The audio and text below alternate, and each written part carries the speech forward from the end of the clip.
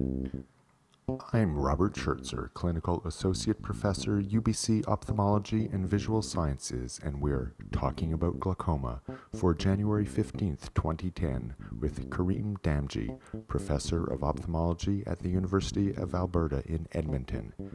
Dr. Damji's main areas of research include pseudoexfoliation glaucoma, SLT, or selective laser trabeculoplasty, versus medication as first-line therapy, and whether SLT reduces diurnal variation of intraocular pressure.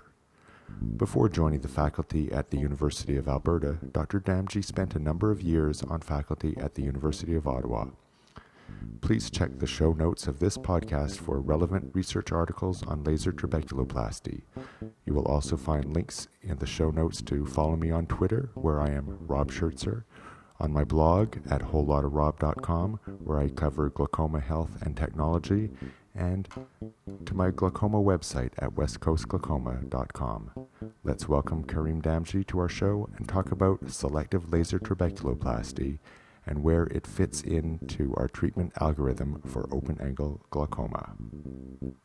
Well, welcome to this episode of Talking About Glaucoma, and this week I'm talking with Karim Damji. Hi, Karim. Hi, Rob. Thanks very much for asking me to come on. It's a pleasure. Why don't you tell me a bit about yourself here? Okay, I'm a professor of ophthalmology at the University of Alberta, and I do some research and teaching as well, so I really enjoy those opportunities to share what I learn. That's great, and now hopefully we'll share a few pearls about laser trabeculoplasty, which I think a lot of people know has been something you've published a fair amount on. So let's just start, I guess, with a bit of a background about the study that was originally done, and we'll see where the talk leads us. Great. The study actually was planned over 10 years ago, and as a randomized trial comparing SLT to argon laser trabeculoplasty. And I thought at the time, in 1998, that it was important to do a comparison because it wasn't just enough to have a laser and prove in one arm, that things were working. And you needed a comparison, not just for efficacy, but also for safety. I'd say 10 years ago, I probably wasn't doing a lot of trabeculoplasty because I was getting the feeling it really wasn't working all that well. And my feeling since that time has been that it's probably related to where it was in our sort of staged approach to treating glaucoma. Yes. That's a very interesting point that you raise. First of all, I think it is a historic time to be talking about laser trabeculoplasty. Jim Wise and Witter published their paper on ALT 30 years ago this year, and Mark Latina had published his paper on SLT just over 10 years ago. Our study really looked at placing those laser trabeculoplasty treatments as part of a stepped regimen where we tried to maximize medical therapy first, and patients on average with primary open-angle glaucoma, including pseudoexfoliation, some pigmentary glaucoma, had about 3 meds, and for most people that was sort of the maximum tolerable medication, and they were still uncontrolled. And most of the patients were sort of early or moderate stage glaucoma and needed to go on to something more to control their pressure, which traditionally would have been a trabeculectomy had we not considered laser trabeculoplasty. So we randomized those patients, and in our study we were able to show that pressure came down from a baseline of about 24 millimeters of mercury in each group by about 20%, and in some cases as much as 25%. If you did it 180 degrees with either SLT or ALT, there was essentially no difference in outcome with regard to pressure or, in fact, complications. But I think to go to your point, if you were to do it earlier and the patient is not on as much medication, so either right off the bat or with one medication, you tend to see a little more effect. And, of course, these days people are doing 360 degrees of SLT quite often early on as well. In which case you can see 30% or more effect right off the bat. That's right. So I guess what some people may find surprising today is the results of that initial study showing really no difference, right? It really helped show that SLT was as effective as ALT, that it wasn't really something better. Exactly, equivalency. And I think, in my mind, it was important to show the equivalency. And even though SLT didn't turn out to be better in terms of efficacy and safety, I think the promise was that you could repeat it and that you were causing less in the way of architectural damage to the trabecular meshwork because you weren't creating that thermal effect. And instead it was quite selective for certain cells with pigment. So that would mean in a couple of implications. One is that you could possibly repeat it and continue to have effect instead of creating glaucoma, which, with ALT, when you continue to repeat it, you can actually create a nice monkey model of glaucoma. With SLT, that's much more difficult to do. And the second thing was really that you're not damaging the architecture that much. So if there are new surgeries that come on the horizon, and in the last 10 years we've seen some, such as trabectome, which is an ab internal trabeculectomy, or canaloplasty and so forth, that viscocanaliculostomy and so on, that basically you haven't damaged the architecture in such a way that those procedures become very difficult. And anecdotally, surgeons are noticing that those patients treated with SLT are generally not a problem with these newer surgeries, whereas those with ALT, you tend to have more scar tissue, and technically it's more difficult to treat. That's right, and I remember the first few years after you had done the study and you would present the data to different forums, I'd say every single time you must have been asked, have you shown the repeatability yet? Exactly. Now, since that time, how do we have data to show the repeatability rather than just the theory that you're causing less damage with the SLT? Right. It's shocking to me that there isn't more published on SLT. I think people just got on the bandwagon and forgot to do the studies, because the only paper really that I've seen come out looking at retreatment is one by Bruce Shields and his group. The first author is Hong, H-O-N-G, and it's in the Journal of Glaucoma earlier this year, March 2009. And essentially what they showed was that you could treat 360 degrees and then repeat treatment with another 360 degrees. And instead of getting 20% reduction, you get less, about a 12 to 15% reduction, but you still get some effect. And it's a retrospective study. So I wish that ICOMED and some others with a larger data collection would publish on this, because our study was never really designed to look at repeatability. And so I'd love to see more data on that. But I think with repeat treatment, it is possible to get reductions, but not as large. That anecdotally is my experience as well.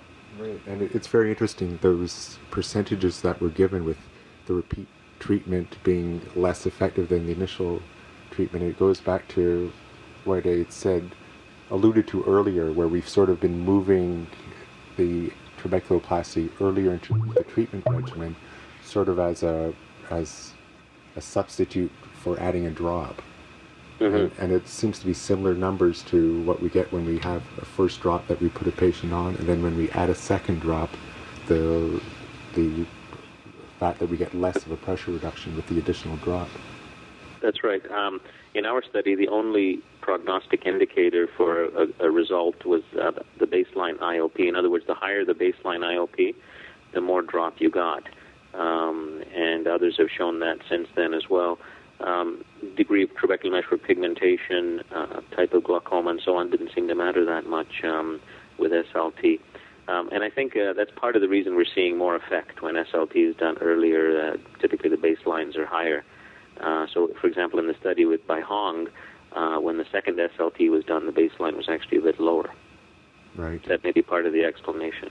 Oh, so by having the lower initial treatment, initial pressure when initiating the treatment. So now in terms of, let's say, the practical take-home points from this, where do you place SLT now in the treatment regimen? I think for me there's a number of spots. First of all, I think quality of life is the key consideration when you're looking broadly, right, in terms of glaucoma therapy. And I think setting a target pressure range is important. There's enough evidence to show that pressure lowering is the key strategy, really. And So I think it depends how much pressure lowering you're looking for and what would be best for that particular patient, given various, if I can use the term, biopsychosocio-cultural considerations. And so in other words... You can. I don't know if anyone else could use that term, but you can go right ahead.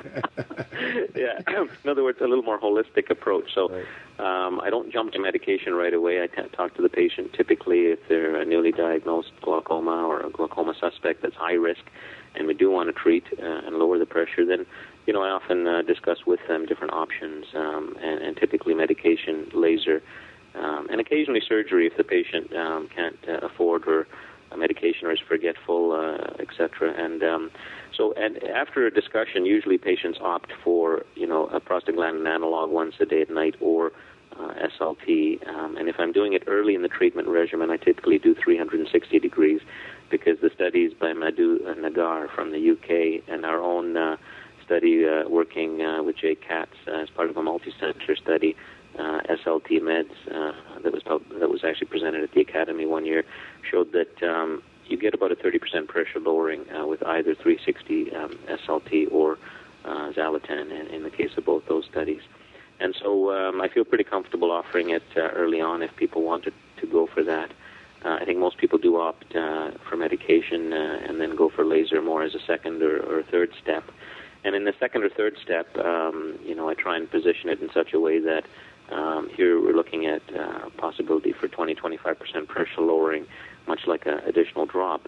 But then you don't have the additional concerns or compliance-related issues. Once you start adding more than 2-3 drops, the chances of the patient actually taking it the way you hope drops off, right? And compliance is a major issue. So I think there it has a good potential. And it also has a potential, based on a study by Francis and others, that you can actually cut back the medication that a patient is taking. So if somebody's on 3 medications and they want to cut back to 1 or 2, then that's another good, benefit. So to summarize, really, I offer it to newly diagnosed patients as initial therapy, but certainly talk about medications, surgery if appropriate, and then my mainstay, I would say, and again, my practice is biased towards tertiary glaucoma care, is usually as part of a second or third step prior to going to actual incisional surgery. And then occasionally in steroid responders, I use it as well. It tends to work quite well in that group, just to buy a bit of time. Yeah. Well, I wish I could disagree with you just to have an argument, but you really summed up my approach as well. I guess the only thing I might add, though, is it's when I go through the whole holistic approach and discuss things with the patient, it's amazing that some patients don't want an eye drop anywhere near their eye, and others don't want a laser anywhere near their eye, and you don't always know what they're going to opt for, but it's definitely important that they're actively involved in deciding that. Yep, and then the other big thing, of course, is we have an aging demographic, and some people have memory issues and so forth, so there's often a care partner, a caregiver involved, and so it's important to have the discussion with them, whether it's family or otherwise. And so often, I'm speaking to other family members, and we actually have a nurse educator do some teaching sessions, much like Pierre Blondeau's model, outside of the formal clinic setting to help educate patients and caregivers as well. Right, that's excellent. Wow. Well, I think we've covered the subject really well, unless there are any other things you'd like to add that we didn't cover here.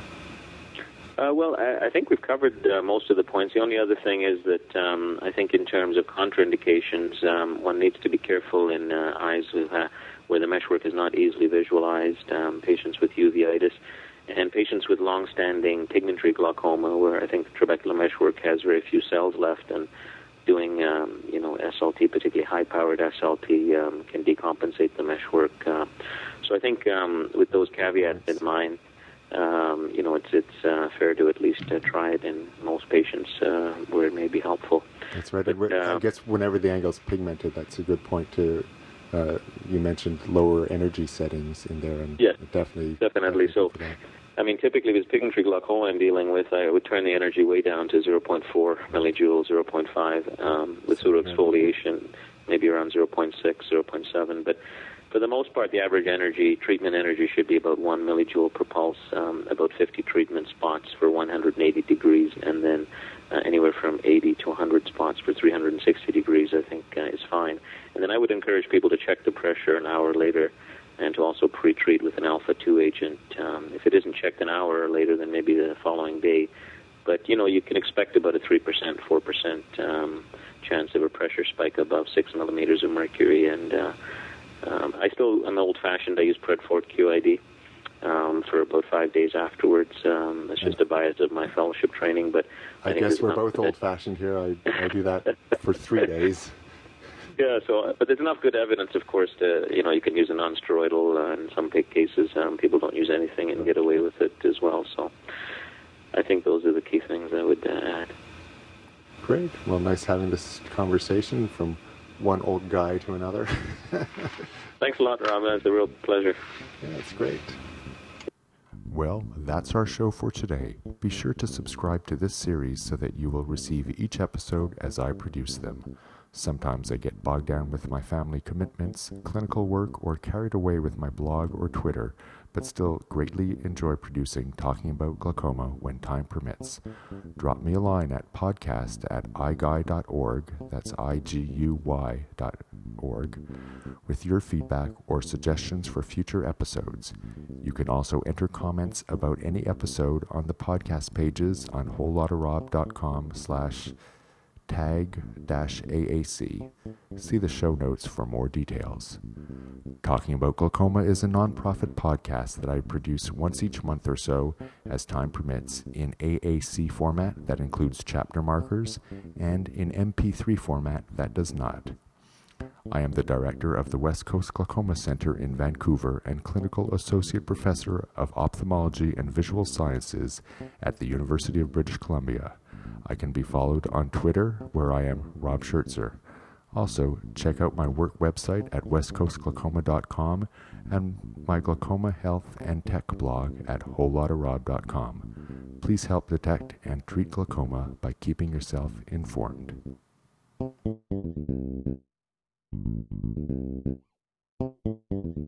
How was your surgery? Well, thanks. Yeah, fine. It was acute on sort of chronic angle closure with some phacomorphic component. And the problem is she had a scleral buckle and multiple detachment surgeries, and so it wasn't much healthy conj.